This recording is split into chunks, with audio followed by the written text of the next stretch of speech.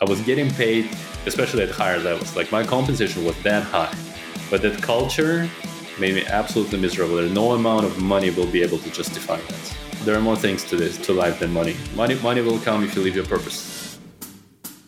This is Chan with The Plan, the podcast, a podcast providing career advice and easy, actionable steps for frustrated professionals, helping you overcome career challenges so you stop feeling confused and defeated and start feeling focused and confident in order to excel in your career. I'm your host, Max Chan. Now let's dive into the episode.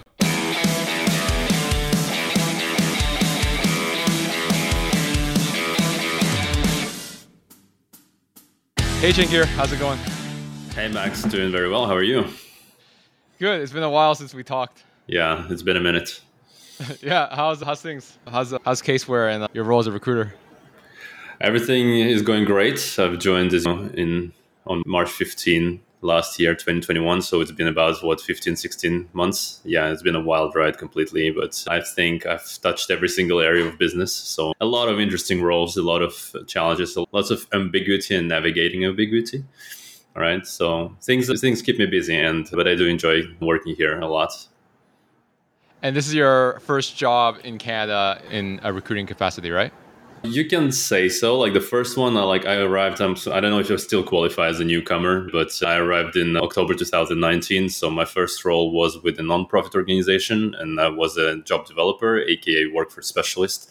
Which ironically, I was a newcomer, but it was my job to connect newcomers, and not only newcomers, but like job seekers of all kinds with the company. So you can imagine a lot of cold calling, a lot of business development and selling, but on behalf of the clients, right? So recruitment, but on behalf of the clients. And I've been doing this for a year. It was a contract role. And the next one was like a natural progression towards talent acquisition. But you're right, like first job in corporate Canada, first job in talent acquisition, first job in tech, everything, a lot of firsts. So going into that discussion, a lot of professionals have a struggle to transition their career. For example, if you're coming from like India or China and you're trying to get your first job in Canada or US, they find it difficult. Another issue would be trying to pivot roles. So let's say you're in marketing and you want to get into product management. And then the other one, as you mentioned, trying to switch industries. So let's say you were in telecommunications or finance and you're trying to get into tech. So you've done all three, I think all at once too. So what is your advice and learning lessons that you could provide to my listeners on how to pivot so many times in your career to get to where you want to go? 100%. Yeah. I think first of all, I was very lucky and I was very blessed, but this is what I tell everyone. If you want to luck and God accompany you and like the universe unfold all the opportunities in front of you, you should be audacious. And I think that's my LinkedIn post from last week. I think that we're not in career design and as well as job hunting. You're not playing chess. Being the smartest player is not the most important thing. You're playing checkers. And sometimes you have to be daring. Sometimes you have to be audacious. And I can tell a story about that, but I can give you a perspective of a talent acquisition partner and I can give you a perspective of a job hunter myself, right? As a talent partner, again, I'm on the receiving end, right? But from the candidate's perspective, I think what's important, and this is the concept that I explain to everyone, understand the concept of perception engineering. What is the narrative that you're building in the minds of your target audience, right? And as a recruiter, I'm on the receiving end of it. I need to be able to read your resume, compare it with your LinkedIn profile, compare it with, if we proceed to the phone call, to what comes out of your mouth. And this story should make sense. And I need to build that perception. So whenever you create all your marketing and resume and content, build it around that idea of perception engineering. What is the perception that I want to create? And and as a talent partner, same thing. When we listen to what you're saying, we want to understand, what do you bring to the table? What are the transferable skills? So for me, like my personal experience, right? I have nothing to do with HR whatsoever, but my past experiences, I spent 10 years in academia. That's research skills, ability to collect information, process information, synthesize information. I was a startup founder for 2 years. A lot of team building, a lot of like managing engineering teams. That was recruitment too, because I need to hire them. It was a distributed remote team. Fundraising, going out there and pitching, business development, all these skills. That's again, for people who want to pivot, I think functional resume is the way to go. Focus on the skill set and then support it with the story that you have. It's a long-winded answer, but over to you, Max.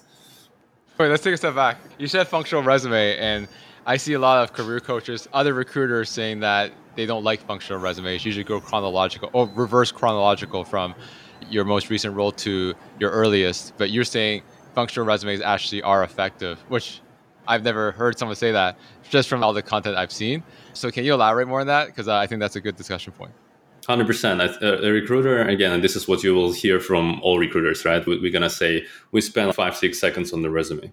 This is how quickly you build this initial perception, right? You have only one chance to get the first impression. Within 5-6 seconds, the mind of a recruiter, the trained eye will decide, right? Does this resume, does this profile deserve a second look, or it's a pass? If you're going from, as you mentioned yourself, being a marketing specialist into product management, right? Your chronological resume not going to build a narrative like that. You're going to look at we're looking at two things first: qualitative component and quantitative, how many years of experience, and qualitative, what kind of experience.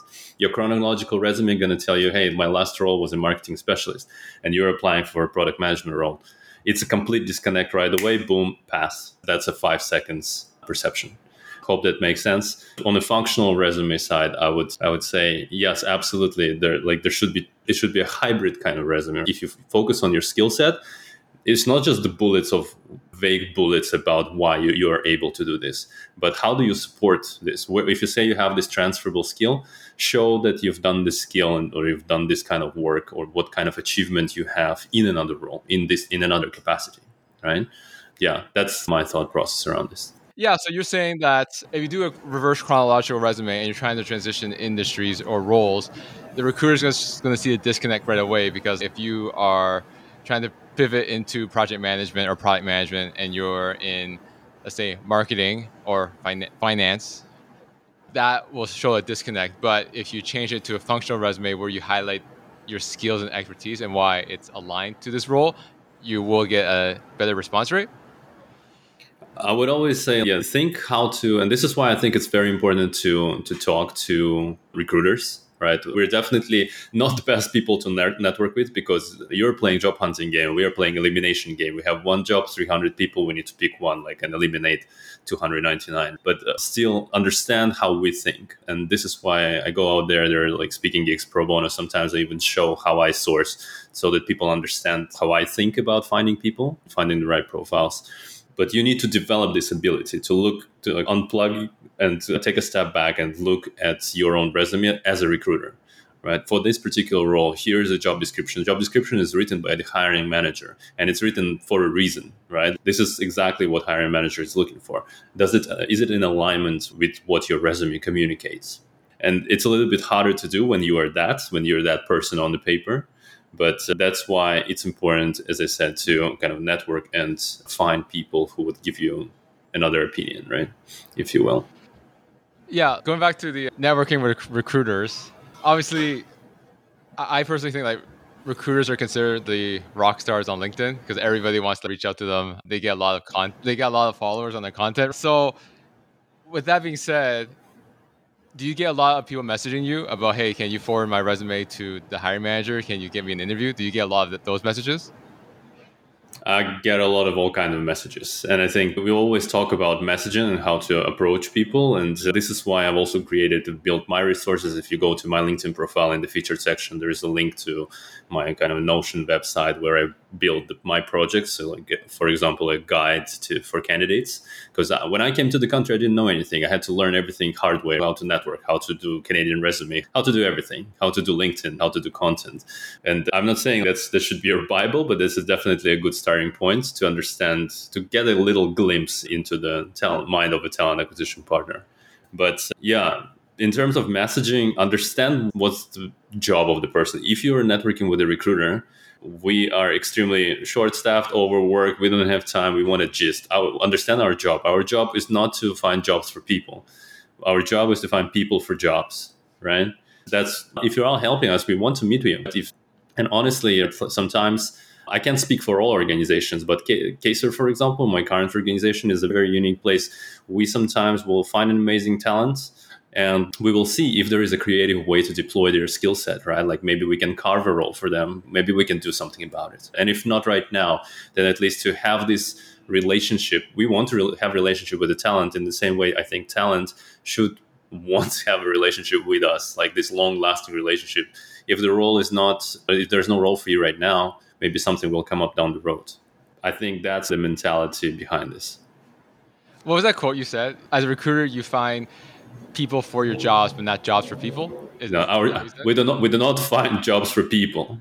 We find people for jobs. Oh, okay, got right? it. I mixed it up. All right. That's a good Yeah. quote. Yeah. Because they, again, like recruiters work for the company, they don't work for you. So you're not an employment agency. You're trying to find the right fit for that position that you are assigned to recruit for. 100%. And that's exactly what was my first contract when I was in Canada. I was looking for jobs for people, and definitely build these kind of support systems for yourself. If you have an opportunity to go and connect with any kind of, there's plenty of different agencies, but employment agencies, if you have an opportunity to build a support system for yourself, definitely do that.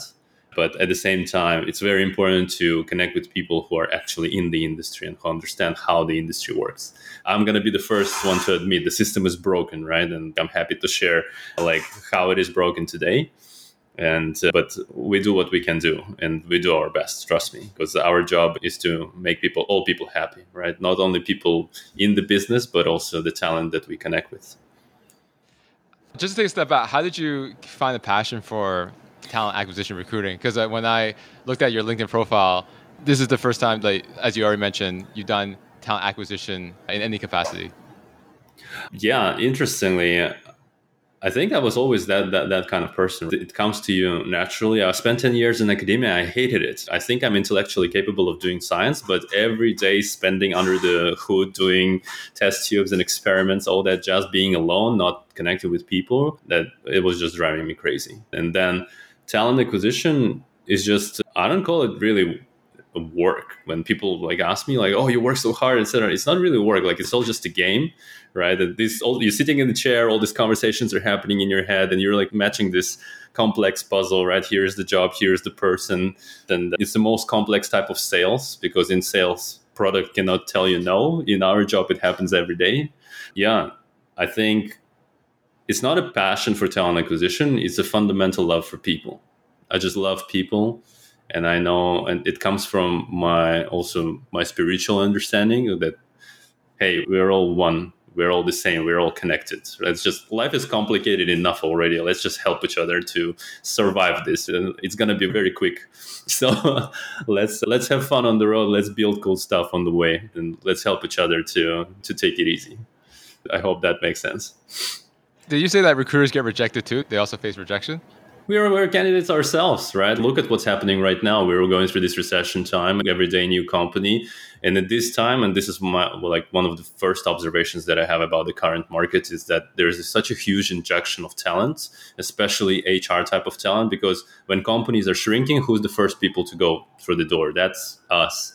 That's talent people. That's HR. The company is not growing. Talent people, goodbye. So look at the market right now. So many talented people, so many talented talent acquisition partners, and get rejected all the times. I'm the one who's been also supporting and facilitating scaling our talent team here. Last month, I think we've hired 3 talent partners. Yeah, there are many people who I had to reject, unfortunately. But I'm not saying that and I think this is what's important to understand about talent acquisition. We pick the people who would be successful in our particular organization. It doesn't mean that you're not going to be successful anywhere else. You can find the environment, you can find the culture where you're going to rock it and you're going to knock their socks off. So more power to you in finding the environment. If I ever rejected you, right? No hard feelings. You made a good point, right? Because people take rejection personal. And as you said, just because you got rejected at your company doesn't mean you can't work anywhere else. You might not be a good fit. And it's better to know that you're not a good fit before you get the job than trying to come up with answers to appease the interviewer. You get the job and you actually hate it because you're trying so hard to get approval with them. 100%. And you hear it all the time. All the career coaches on LinkedIn, they will tell you there's no such thing as rejection, only redirection. But we all do the same job. Like sales people, they have a funnel. Talent acquisition partners, we have a funnel. right? Like we have our candidates at the top of the funnel, and then we convert them into phone screens, and then we convert them into push them through the pipeline, right? First, second, third round, and then eventually the best of the best gets the offer. Same thing for you. If you're a job hunter, you're in a sales job. You have a funnel. You have your leads, the companies that you talk to, your resume applications, and you need to convert them into phone calls. Your phone calls you convert into first, second, third round, which you can eventually need to convert into the offer, and multiple offers if you're lucky and good at what you do.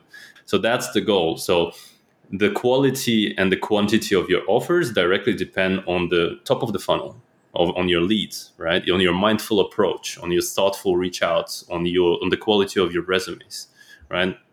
And all that jazz. And recruiters, again, first of the people, because we are candidates ourselves, we remember this.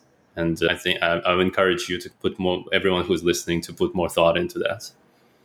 Speaking of more thought, just going back to the reach out on LinkedIn, you said that recruiters are not the best person to network with. Why is that? Is it because you get a lot of people messaging you and they're not really tailored? Or is there a way to reach out to you and you will respond? We're not the best people to network to for the objective of finding a job, right? Like to understand and to get the knowledge, probably yes. To get more data points, probably yes. If you know that you're completely perfect fit for the role, you're gonna take the job, secure the job, you're gonna rock it. Yes, completely connect. And again, my doors are always open, right? Like I'm always happy to meet new friends. And this is what I tell on my phone screens as well. This is not an interview, right? I'm just building friendships all day long. I want you to be successful everywhere you go. If it's with Kaser, great. If it's not with Kaser, I still want you to be successful. So if I have time on the phone call, or I'm gonna coach you, I'm gonna share what I know, how to succeed in the process. But 100%. Number one reason why we're not the best is because we are playing a different game. We're playing elimination game. Number two, we're super busy, right? We I don't know, at a busy time, at a given time, we can run a desk with 20, 25 roles. You can imagine if some of them are like developing level, intermediate level, you're going to have several hundred applicants there. There's thousands and thousands of people, and we don't have physical capacity to respond to everyone. And that's the reality of the hiring manager too. If you network with hiring manager and say, hey, they don't respond. Number one, not everyone's on LinkedIn. Number two, they're running projects and they're running teams. And number three, still continue doing that, but be thoughtful with your approach.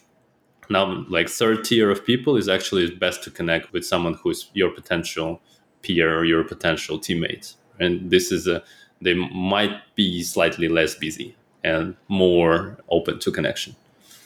Yeah, that's a good point. When I work with clients, I always say it's okay to reach out to recruiters, but you should really focus on your peers, the people that you could potentially be working with, and one level up that would actually be involved in hiring you.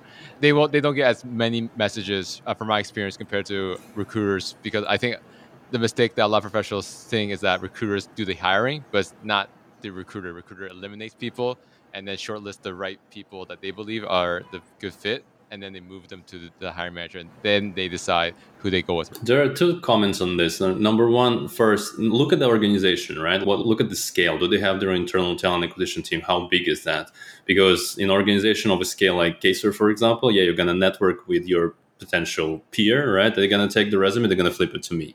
Because everyone should go through the same internal process, right, of talent acquisition. Now, secondly, I forgot what I wanted to say, but sorry, what was your point? My initial point was, it's not good to contact recruiters on LinkedIn because they get a lot of messages.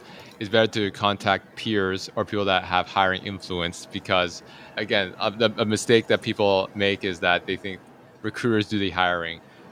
They eliminate people, as you said, an elimination game, and then they give the handful of candidates they think are a good fit for the hiring manager to actually vet properly. Elimination, exactly. So it is true, yes. The overall job is to eliminate, right? But at the same time, we have other agendas too. Our job is also to grow the network. Our job is to build brand awareness, job awareness, and honestly, for many of us, personal brand, because these things go hand in hand. For example, I know that Kaser's brand supporting me, but it works the other way around. Because of my activity there, I know that my personal brand also supports the goals of the business. Yeah, there are a lot to unfold here. Maybe we can narrow down with a specific question if you have any. Yeah, for sure. The one thing I want to mention is there's talent acquisition specialist. That's one title, and then the other title is recruiter, right? Are they both one and the same? It's just different title based off how the company wants to name these individuals? Titles, again, look at the organization. Recruiters, we talk usually about the agency, people who work for an agency. Talent acquisition, people who work in-house. And sometimes people in-house, they go for an agency. And sometimes people from the agency, they go in-house. And yeah, if you're curious, we can talk about that. Okay, so you're saying talent acquisition is more of an internal title, while recruiter is more like agency. 100%. Yes. Okay. Oh, that's good to know. I didn't know that. I thought it just depending on how the company structures their roles. That you can be a recruiter, a technical recruiter within the company. But usually when we say talent acquisition, we talk about someone in-house. And recruiters are normally, we refer to the people who work for agencies. But you can work for a company and be an in-house talent acquisition partner, but your title will be a technical recruiter or something like this. All right. Yeah. So there's a lot of misconception on how a talent acquisition / recruiter person works. So would you be open to just letting us know like the day-to-day from you posting the job to the vetting and the hiring process?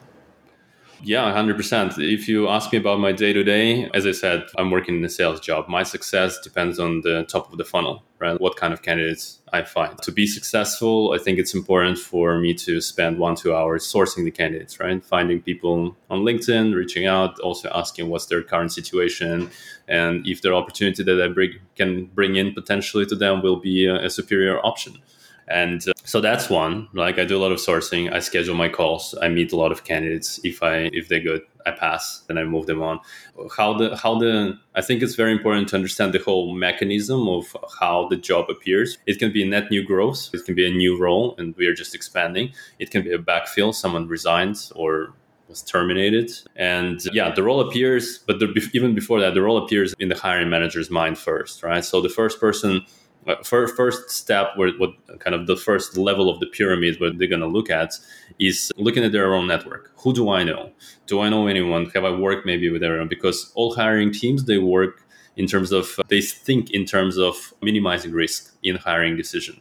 And minimum risk is where we have maximum data. Maximum information is obviously if we know the quality of the results and the level of work that the person can deliver. They can't find anyone. Next level is they go to the team. Hey team, what top performance look like? The job, please find me someone. Or they come to us, right? If they have talent acquisition team internally, right? Telling people, here's the job, here's the person, here's the profile, please go find me someone, right?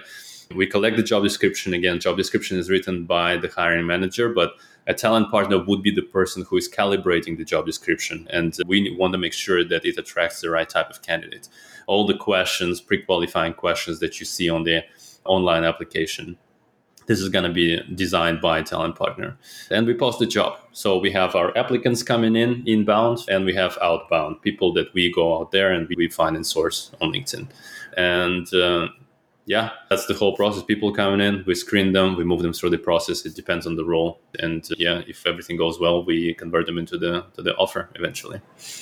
You bring up a good point about sourcing candidates. I think one of the assumptions is you work with a hiring manager to fill out the job description. You post it on LinkedIn, Indeed, Monster, and then you just sit back and wait for applicants to come in and you start interviewing them. But you actually mentioned that even though you're an internal acquisition specialist, right, you still have to source your own candidates as well. Can you elaborate more on that, on why you also have to source candidates and not just wait for candidates to apply for your posting? 100%, yeah. And that's the same thing. If you, again, sales job, for example, how would you sell a product? Would you just put your marketing out there and look for inbound, or would you go and find the perfect client who would buy from you? Completely same idea here. And with the talent acquisition, it's just statistics, right? If you post a job and you start getting applicants, statistically speaking, for probably 10, 15, 20 applications, there going to be only probably one candidate who is worthy of a call, a solid candidate. And why is that? It's because many people, they don't understand how talent acquisition works, and they just spray and pray. They don't even read job descriptions. They apply if they're underqualified. And we get a lot of applicants from other countries that are not even qualified and eligible for work in Canada. So on the sourcing side, obviously, again, what's the minimum risk for us? is the data, right? And the data where if the person is employed, it means the person is employable. And if the person is doing the right job with the marketing, we can see all the numbers, all the KPIs, all the metrics. This is, again, why it's so important to brand yourself properly on LinkedIn. We can see, the person actually is a top performer. And this is the person the person attracts us with the correct marketing so that we reach out and we talk to them. Obviously, we are the ones, we know the job, so we find the right people. So that's the reason why oftentimes, like when people say, I apply and nothing's happening, because if I have a limited amount of time, only 1 hour, and I have two options. One, spend my hour looking at 50 applicants or 50 or 100 resumes, and the quality is going to be, again, as I said, one solid out of 10, 15. Or I'm going to go and spend this 1 hour sourcing. For me, and again, I'm quoting Greg McKeown, right? His essentialism concept. The high impact activity for me is to spend this time for sourcing, not for doing applicants. And this is the way I coach my clients too. Like, definitely apply online, do all the traditional stuff that we do, and follow the traditional system, but at the same time, do the untraditional things in order to create and generate your opportunities. It's funny you mentioned, so I understand like people spray and pray, but you have people in random countries applying to your role when they don't have eligibility to even work in the country. Yeah, 100%. And we do have even pre-qualifying questions, right? Are you eligible to work in Canada? And people say no, and they still apply. And yeah, I don't know. It's beyond me how this works. Not beyond me, I wouldn't say so. When I'm an immigrant myself, and when you're outside of the country, you don't understand anything about how anything works in the country. Was I trying to secure a job before coming to Canada? 100%. And I made tons of mistakes, but yeah, there's so much knowledge. Like, thanks to you and your podcast and so many content creators out there, I hope the message will spread and people will be more effective and spend less of their time on the activities that do not bring any fruition to them. You mentioned that you look at a lot of garbage resumes, but I thought the ATS screens them out for you automatically. Yeah, I think this is the question that I get a lot. I even made a video and posted it on YouTube. But ATS is not some kind of evil robot that decides what's your destiny and what's your fate, right? ATS is a CRM. Salespeople use Salesforce. We use ATS. It's always a human recruiter that looks at your resume, right? You apply online. ATS is a system in which your profile is automatically generated. It houses your resume, your LinkedIn profile, and whatever information that you send in support, like a portfolio, for example, or a link to a website or your cover letter. And then it's us. It's a talent partner within the company that's going to look at your profile and who's going to decide to call you or not. That's a good analogy. So, yeah, sales uses Salesforce as an example, a CRM, and then talent acquisition people as yourself. Such as yourself, you use the applicant tracking system, which is a CRM for candidates. Yeah, 100%. Okay. So there's no evil robot. There's only evil recruiters sitting here and rejecting your resume. I think it's also important to understand our perspective, because even the word that we use, we don't use the word rejection. Instead of reject, we use the word release from the process. Release this person from the interview process. So it only feels as a rejection. It only feels personal on the candidate's end. But it's, again, let's go with the cheesy one. It's a redirection. It's a door-to-door sales, right? If you have a box of chocolate to sell and you knock on doors, you knock on one door, you're not going to stand there. If it doesn't open, it doesn't open. You just move on, right? You need only one door to be open in front of you. I have seen recruiters that are being truthful on LinkedIn, stating that, hey, ATS is not a evil robot that auto rejects your application. It's just it's just a filing cabinet for applicants. But yet the myth of ATS blocking your resume, and you have all these career coaches, other professionals saying that this is how you write a resume to pass the ATS. If recruiters are telling the truth, why is there so much misinformation about the ATS that's still rampant and popular and people still believe it? Because I think partial reason is because there are so many people in the space. There's just the space itself of career coaching is super saturated. There are so many people out there who call themselves career coaches, but they've never seen an inside of the ATS. They've never been on the talent acquisition side of things, and they've never been a recruiter or any kind of relation to HR. And I think that's always going to be the case in any kind of profession. You will also have your top 1% who are the best at what they do and spread the right message. And you will have a lot of noise, right? That comes from people who probably, I would say, incompetent. So, as someone who's job searching and they're on a budget, let's say they can't afford a career coach, or let's say even if they can, there's also like free resources. But with so much content out there, what is your recommendation on a professional finding out who to trust in regards to taking their advice seriously and actioning that advice to get the job they want?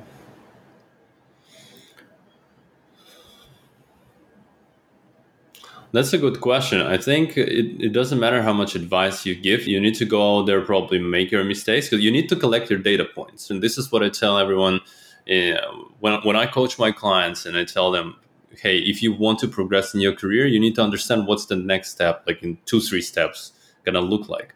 And you need to collect your data points. So, for example, for me personally, right, it's not like I want to become at some point a chief people officer, but I connect with chief people officers and I want to understand how they think, how they problem solve, what kind of challenges they have, and collect all these data points, right? For you, the same, right? You don't just talk with one career coach and you go with them. Collect your data points.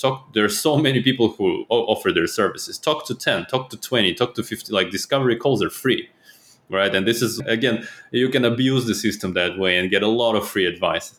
And that's the problem with advice, right? Because it's free, it's not necessarily going to be useful for you. Talk to 10 career coaches, talk to 15, talk to 20, and pick the one that you feel like your gut going to say right. That's the person who gets things done. That's the person who speaks from the heart. That's the person who truly cares about their craft and about their reputation, right? Yeah, a good point. Like, I'm all for getting the proper career coach to work for you, but there's some professionals out there that they just want to get all these discovery calls and get all this free information. The thing is that they're trying to get this free information, but they're not actioning it. So they don't have those data points to see what works or not. And then once they get all this information, they might try 1 or 2 things, and then they're frustrated. Like, I wasted all this time talking to these career coaches, but they didn't action it over a long period of time. 100%. I'm pretty sure you're familiar with that. I don't work with everyone, and I understand I'm not a sugar donut and even if I was, like, there are some people with diabetes. Like, not everyone's gonna like me. Not everyone's gonna like my approach. I can be very blunt, very corporate, very direct, but I'm not gonna sugarcoat things, and that's okay. There's gonna be someone else who will show more sympathy, for example, or I don't know, and I'm gonna babysit you or whatever.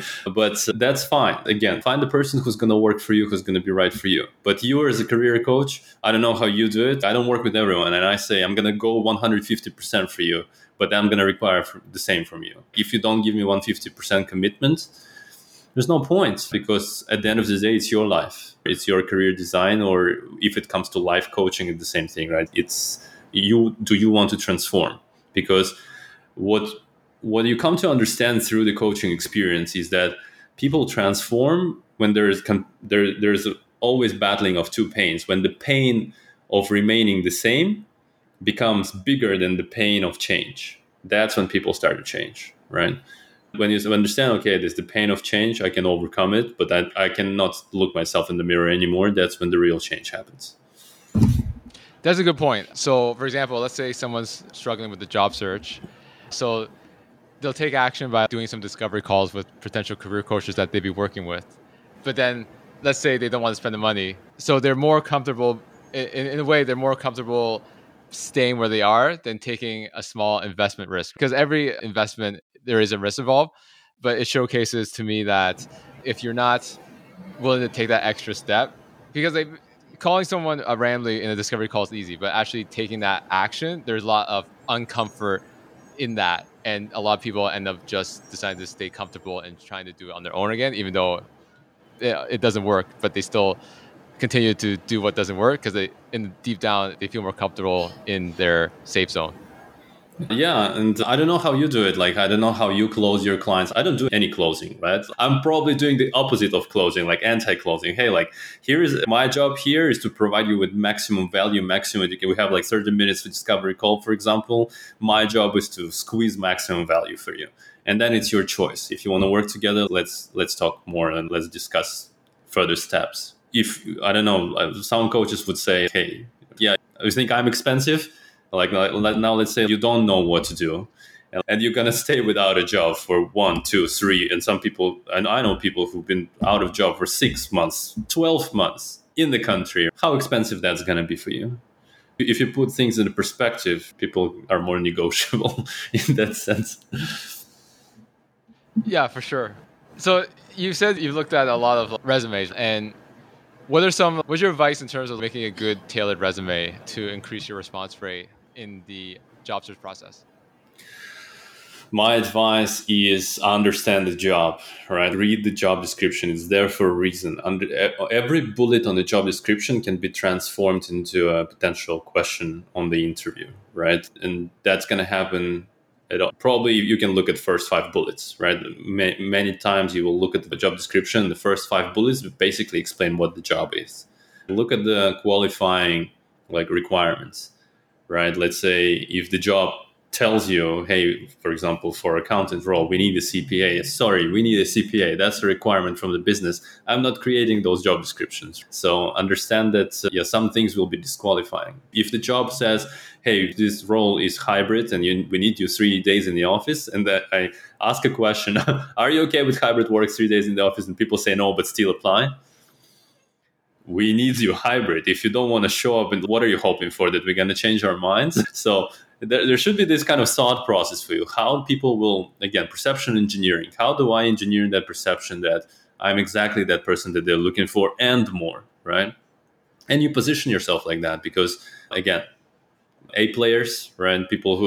A players, top performers, they never come from a position or from a stance of being a job beggar. Hey, please give me this job. I'm a problem solver. If I come to the company, I would say, you're the ship. Your ship has holes and you're taking water. What I can do for you, I can fix your holes and put the sails and boost up the morale on the team so everyone rows and smiles, right? That should be the mentality. And it can be projected even from the resume, right? In recruitment, we call it so-called achievers pattern. If you have a high achiever, it doesn't matter where you put them. They can be, I don't know, if a person is hungry, humble, smart, super driven, organized, can absorb knowledge. You can put them in the building, clean toilets, and they're going to be the best cleaner of toilets you've ever seen. That's probably not my best analogy, but you get the point. You will see this achievers pattern that regardless in any role when they went, even the roles are all over the place. You will see that they have progressed and their drive and their hunger and their ability to learn and adapt, they brought them these achievements. They've done something with it. They took the role and they squeezed it and made the most of it. Like you achievers, they shaped the role. Yeah, long-winded answer, but that's my perspective. All right, so basically when it comes to resume, another thing I want to bring up is, yes, you have to really tailor your application to the job, because like you said, there's a good chance that a lot of those interview questions that you don't know what's coming is probably going to come from the job ad. So that's a good resource to study. The other thing I wanted to bring up is professionals don't want to customize the resume for every single job because they think, oh my God, there's so many applicants. I don't have time to spend hours customizing every resume for every job application. So what's your advice on that? What do you want to do? You want to stay in your comfort zone, or do you want to get a job? That's my question. And that's all. I think it's pretty straightforward after that. What's important to you? If you truly want to be in that company, in that capacity, and you're driven by the you want to make an impact and you're excited by the challenges that this opportunity presents, then I think you step out of your way, right? I remember, when I was in my previous job hunt, I was preparing for an interview with the VP of people for 4 days. I've researched every single person on the team. I've listened to podcasts like we are doing right now, extracting golden nuggets and how I can make an impact and what kind of problems and what they have. It didn't work out. Do I regret it? Not at all. I've built extremely good relationships. Actually, with the talent partner there, he moved on already. I don't know how many times. I moved on already how many times, but we're still in touch and we're still good friends. And this is what I'm talking about when I talk about build relationships with people, because they transcend companies sometimes. And you can get value from people. It's like in SaaS industry, right? Lifetime value. Lifetime value for people. With Max, how did we meet? It was just so super random. And I think I met through Leaf, right? Was it through Leaf? Yeah, it was through Leaf, but it was on LinkedIn. I met Leaf on LinkedIn. I've met you on LinkedIn, and then how many years passed? So it's already third year. We're still friends. Still you deliver value to me, and you're giving me this opportunity to speak to so many people thanks to your massive audience. I'm super grateful. When's the last time you talked to him? Like he's moved on to like more marketing stuff. But when's the last time you talked to him? I always check in with him. He has a birthday like right the next day after me. His birthdays right next to each other? Yeah, mine is on August 10th. He's on August 11th. So I called him. Unfortunately, I couldn't join. Yeah, but I checked in 1-2 weeks. He checked in. He read my post. He was like, "What the hell, man? You blew up my mind again." And yeah, like again, constant exchange of value. And because of his network, like I've met so many great folks, like just like yourself, young, driven, hungry, like game changers. Like lots of stuff. I'm pretty sure you already know. You're familiar with many names, people who are blowing up on LinkedIn right now. Yeah. We had I remember this Google chat we had, us three, and then Daniel Lanton, and and I think Alif was saying, "Oh, hey, we should make a bet on who can hit 10K the fastest." I've blown past it, and none of you three have even are not close to the 10K, right? That it shows how hard it is to stay consistent on content. For sure. 100%, yeah. And I think it's for me, like I came to the place of balance. I think it's important to be consistent, but also be consistent with quality. And on the second thoughts, probably not oversaturate the platform with yourself, which I don't know, that's probably not my problem and I post. But the lesson from that conversation is that Daniel also, I checking in with him, how is he doing? But he said, you know what? I secured a place with the company and I went all in and I stopped posting on LinkedIn and I thought, okay, I'm going to give my soul and heart and energy to this company, but I'm not going to develop anything myself. And oh boy, am I regretting this because the opportunity unfortunately closed down. The role has been terminated. He was let go. I think he's very happy. He secured a new role, but he said, hey, I should never stop. Like you should always, your network is a safety net. So to whoever is listening, take notes. You need to always invest in your personal brand. Yeah, I actually invited him on my podcast to share that story that you just shared. Oh, nice. All right. Yeah, he did that a few months ago. Yeah, just again, like you said, like he was building his brand on LinkedIn, and then he just stopped once he got the job, and then he got let go, and now he's not even on anymore either. So it's kind of like he dropped everything. Awesome. So it's unfortunate, but it shows how hard it is to pick something back up after you've been gone for so long. 100%, yeah. Like after that break, like it took me a while to pick things up, and probably still. But again, what are you doing this for? All right, if you're doing this for numbers, you're in the wrong kind of game. If you're doing it to serve people, you're gonna stay consistent 100%. But it's about the process. It's not about the outcome. Yeah, process is the goal. Right? Process is the goal. Process is the goal because it's not. Yeah, I think Alan Watts said the same thing, right? If you're dancing in the hall, right, the purpose is not to get from point A to point B in the hall. But the whole dance is the purpose. So enjoy the dance, right? Your podcast is gonna be like several million people in a few years, and you're gonna look back at 2022 saying, "Hey, remember these crazy days?" It's about the process, right? So job seekers should enjoy writing a ton of resumes. They should enjoy writing cover letters. They enjoy optimizing the LinkedIn profile, right?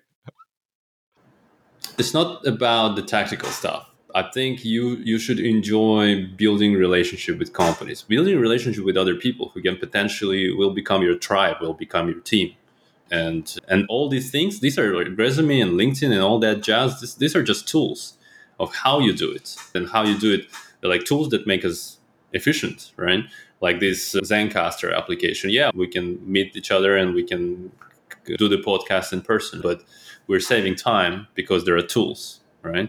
In the same way, be philosophical about it. Yes, like these things are unpleasant. And trust me, like I understand this is the most grueling, the most soul-sucking activity. Job hunting is the most soul-sucking activity that can be, right? And this is why it's so important to have your own philosophical stance about it, that, hey, like, people over dramatize it sometimes, but I think in the old days, you wake up, you feel like crap, and you're just like, hey, today I feel like a cow turd. I guess it's just a bad day, and you move on. But there will be days like this, right? Always stay fueled by your vision, even both like negative vision. What's going to happen to me and with me if I don't do these things, right? And positive vision. This is just temporary, right? It's a flutter. I think it's called a flutter but when the plane, the supersonic planes, when they started build them, no one was able to overcome the barrier, because before you hit the supersonic barrier, the plane starts to shake so much that the pilot inside thinks it's going to fall apart, and they just remove the feet from the gas pedal until someone did. Someone pushed through this, and I think job hunting in many ways is like this. You have to keep pushing the gas, even if you feel that your plane going to fall apart. You're tougher than you think. Yeah, for me, like when I was job searching as a new grad, it took me 11 months to get my first job. It wasn't that high paying either. But yeah, you definitely need mental toughness in the job search process, especially if you were laid off and haven't job searched in a few years, or you're a new grad with not a lot of experience. Some people thrive of it, to be honest. Some people, like I just got before our podcast, I had a call with one person who's also exploding on LinkedIn, right, to pick up his mind on something. But he said, yeah, this layoff, it sucked, right? It was painful. And it came it unfortunately didn't come out of the blue, but he said it's one of the most beautiful things that ever happened to me in my life, because it opened him up to so many opportunities. And finally, sometimes you cannot muster the courage to go independent. But when you don't have any other choice, and that you're either going to swim or you drown, you finally, and for some reason, find this ability and power inside of you to float and to stay on float and to swim, right? Yeah, like the human mind is a beautiful thing, because if you're really stuck in the corner, you can't push through if you set your mindset. 100%. Like I think I share it with many immigrants myself, because that's my story. And I say, what is the intentionality that you bring into this game? Because your intentionality will give birth to your intensity. My intentionality, when I came into the country, I said, there are only two options. I'm gonna die, or I'm gonna succeed here. There's no other way. Like, I'm not going back. And I see a lot of people who come here and say, well, you know what? Yes, I'm an immigrant, but I always have another option. I can always go back to my home country. Remember, why did you come here? And I think people say, I'm in a disadvantage. I'm a newcomer. I don't have Canadian experience.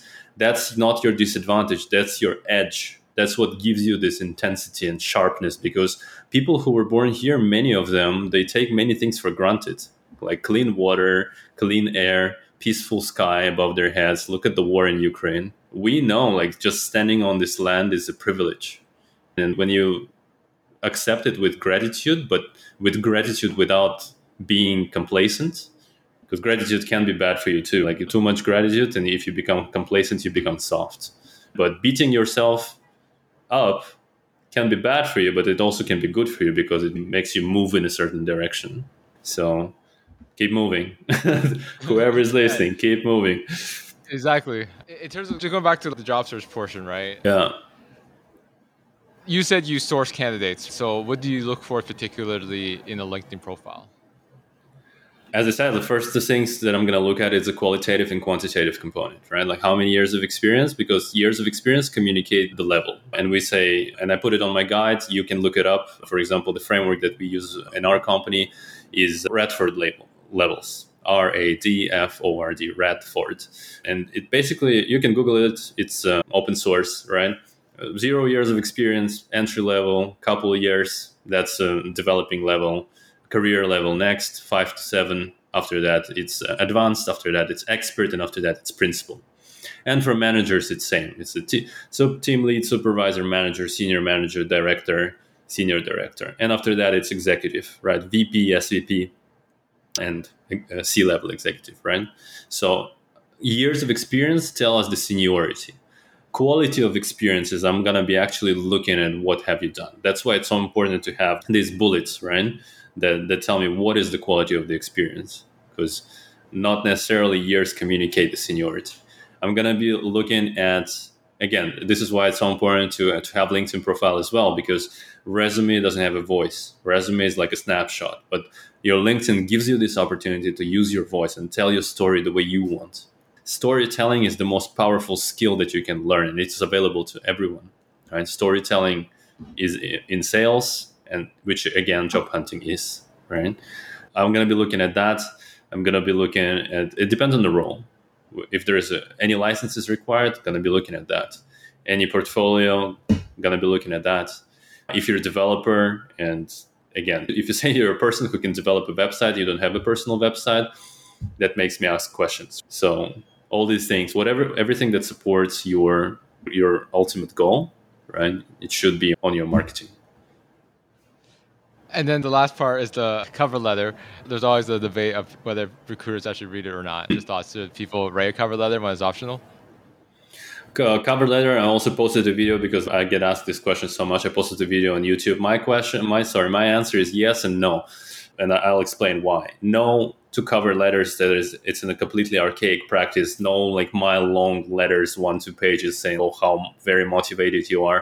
I don't know how motivated you are until I talk to you.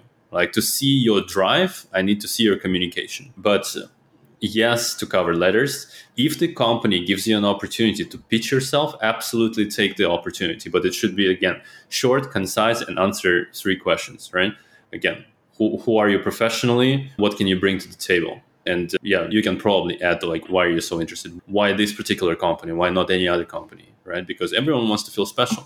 We want people who come here and not to collect paycheck. We want people who want to make a difference and who feel that their personal mission in life is aligned with the mission of the company. My personal mission is very much aligned with what I do, with my line of work. I'm a connector by nature, and my job is to make everyone happy and make everyone achieve like next level, next degrees of freedom that they want to acquire. Yeah, and just going back to what you said about like alignment, right? That's why if you get rejected at your company, it's nothing personal.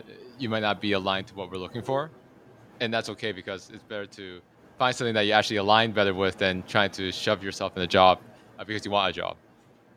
100%. It's a very complex equation, right? You need to look at everything, like, and compensation being only the part of it. But are you actually up for a challenge? If you're looking for more balance, if you're looking for, I don't know, less pressure, probably that's okay. That's fine. That's not what we provide here. We solve extremely complex problems and we hire extremely smart people to solve them. And that's fine too.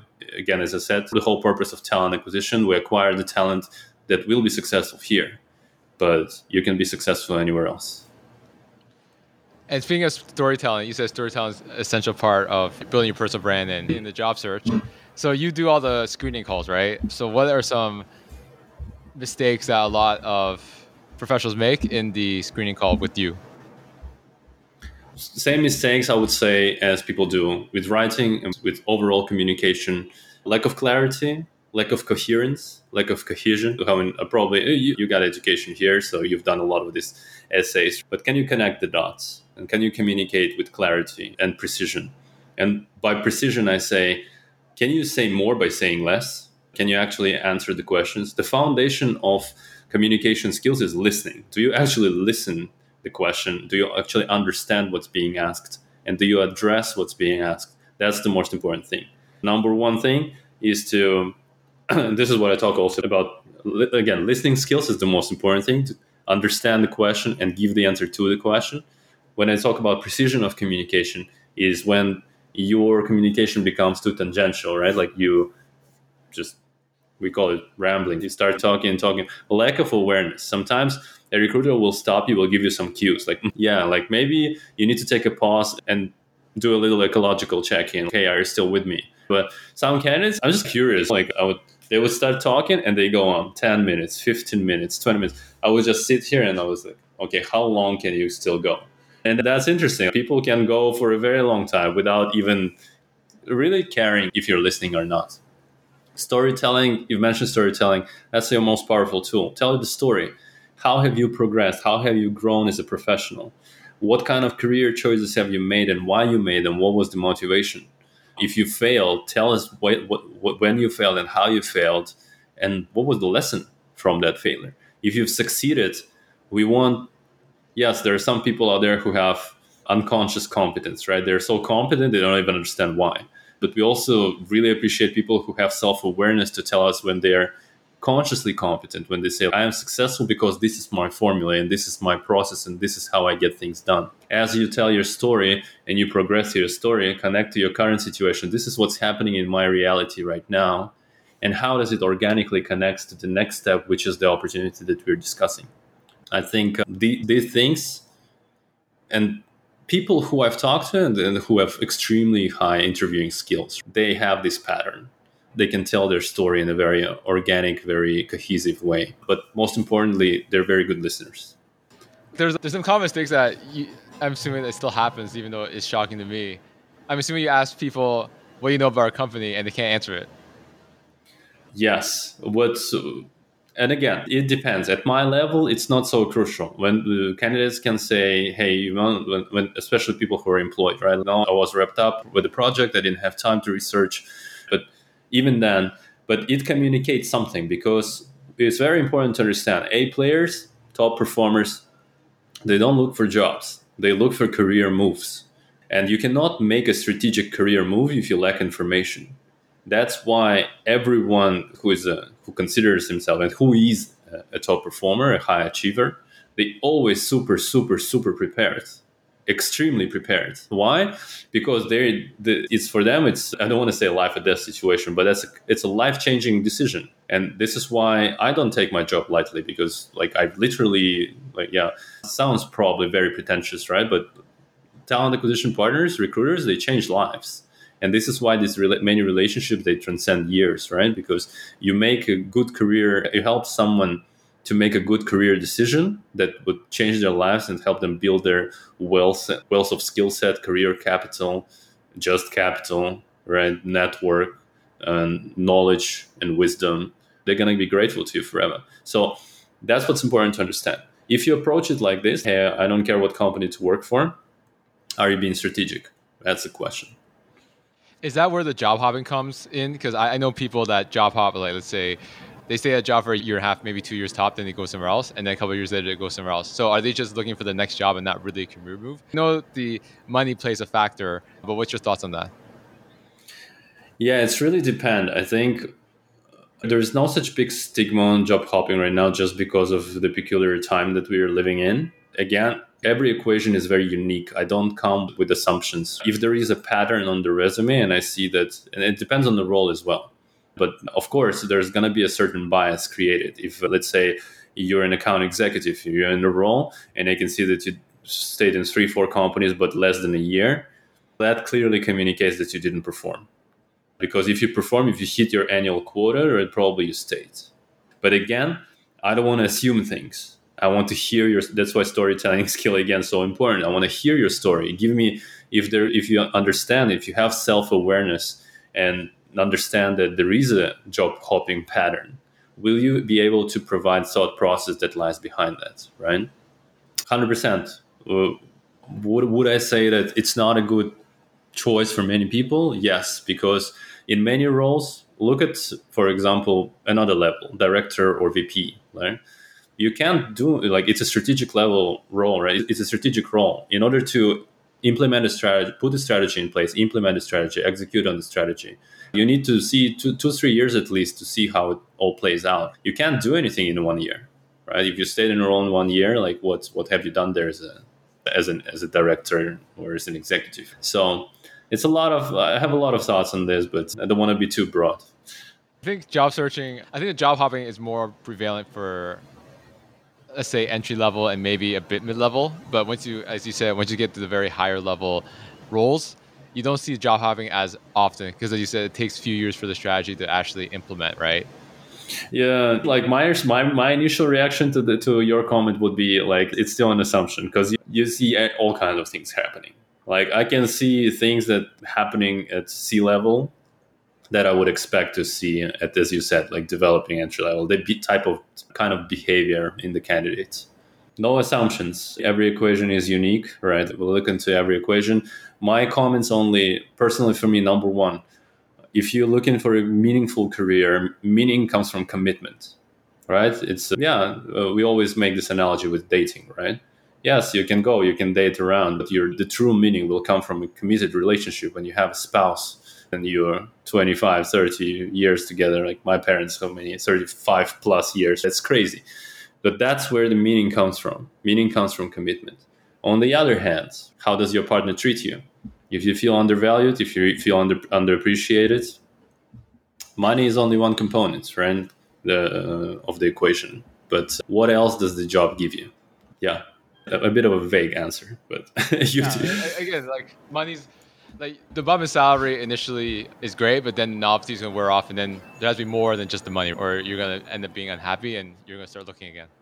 100%. Like I speak with talents, and again, as a candidate myself, like I can attest to that, right? Like you can tolerate being paid under market if everything else, other components are so good. If you have an amazing team, you can probably tolerate that. Amazing team, amazing culture. If you're working in a great company, that's you can tolerate that. And luckily, I think always it's very important, especially when it comes to culture. You always need to ask yourself that question: is that the kind of organization where I can, with my own effort and my own energy, I can turn the culture around? If yes, then probably it makes sense to stick around for a bit. If the answer is absolutely not, it's no matter what I do, you can't do anything about this culture. Yeah, probably you need to come up with an exit strategy. Money is only one question. And again, candidates of all levels, absolutely, from entry level to VP level, executive level, they will all say the same thing. Like, I was getting paid, especially at higher levels. Like my compensation was that high, but that culture made me absolutely miserable. There's no amount of money will be able to justify that. There are more things to life than money. Money will come if you live your purpose. Exactly. There you go. Absolutely. And like Steve Jobs says, you can't do good work if you're not passionate about what you do. Bingo. And the reason why I invite you on this podcast during this time is that September and October as our prime hiring seasons. So to end our conversation, what are some job search tips that you can provide to listeners that are looking to make a move in the fall? Hustle right now.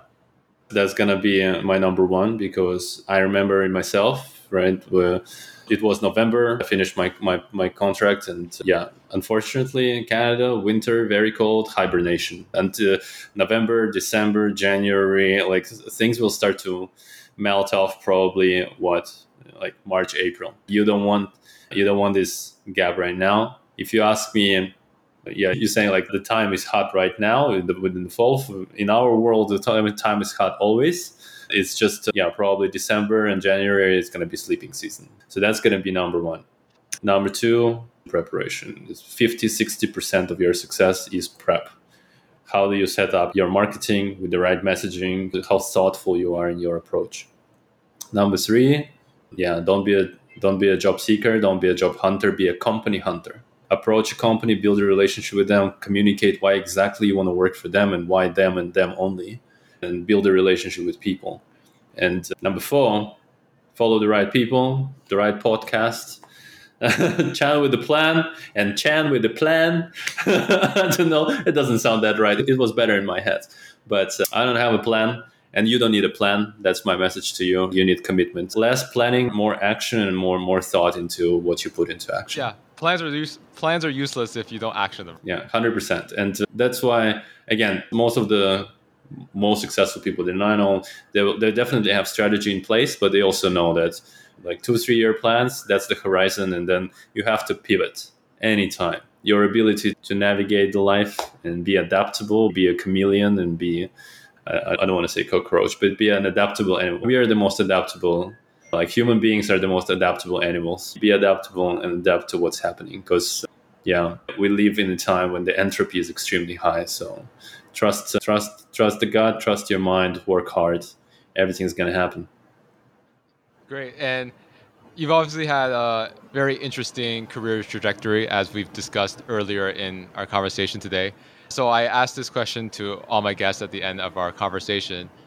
What has been one big career challenge that you had to overcome to get to where you are today?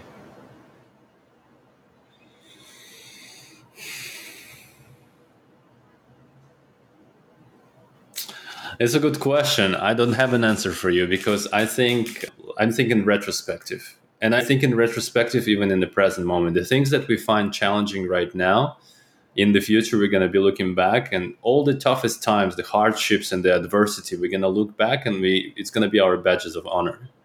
I went through this tough time and I survived. I remember when I was job hunting in November 2020, and then like winter 2021 when we started, it was tough. And as I said, that's why I understand completely. That's job hunting is the hardest and toughest and the most soul-sucking activity that you can do. You just do the apply, and nothing in response. So that's the challenge. But looking back, I understand why it has happened, right?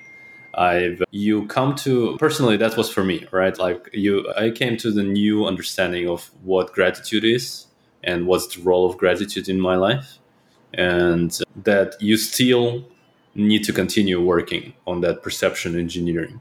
Even if you're jobless, don't be unemployed. I didn't have a day job, but I never stopped hustling. I had 2-3 side gigs, side hustles that I invested myself into. Don't put all your eggs in one basket, because that's unfortunate, but that's the time we're living in. Like, basket can be dropped. Yeah. I saw a lot of layoffs right now the past few months. Yeah. That's unfortunate. Yeah, very unfortunate. But we'll see how this recession plays out. Honestly, that's the reality right now. No one knows how it's going to play out. It can be shallow, it can be deep. Hopefully it is shallow, and we're going to recover very quickly. And when we recover, after each recession, if you look historically, it's a boom. Right after that, there's going to be an explosion of growth and hiring, and lots of beautiful things going to happen. So look towards that future and build your own personal vision that's aligned with that future, and work towards that. And if someone wants to hire you or reach out to you to help them build that future, how can they contact you to learn more about what you do and how you can help? I'm on LinkedIn. If you read my about section, all my contact information is there. Ask Max, he knows my number. Great. Again, I appreciate the time, Cengir, and hope you have a good and strong fall. Same to you. Thanks a lot for having me. And to whoever's listening, God bless. Take care. Max, to you too. Thank you for what you're doing. Good luck. More power to you, and all the best on your mission.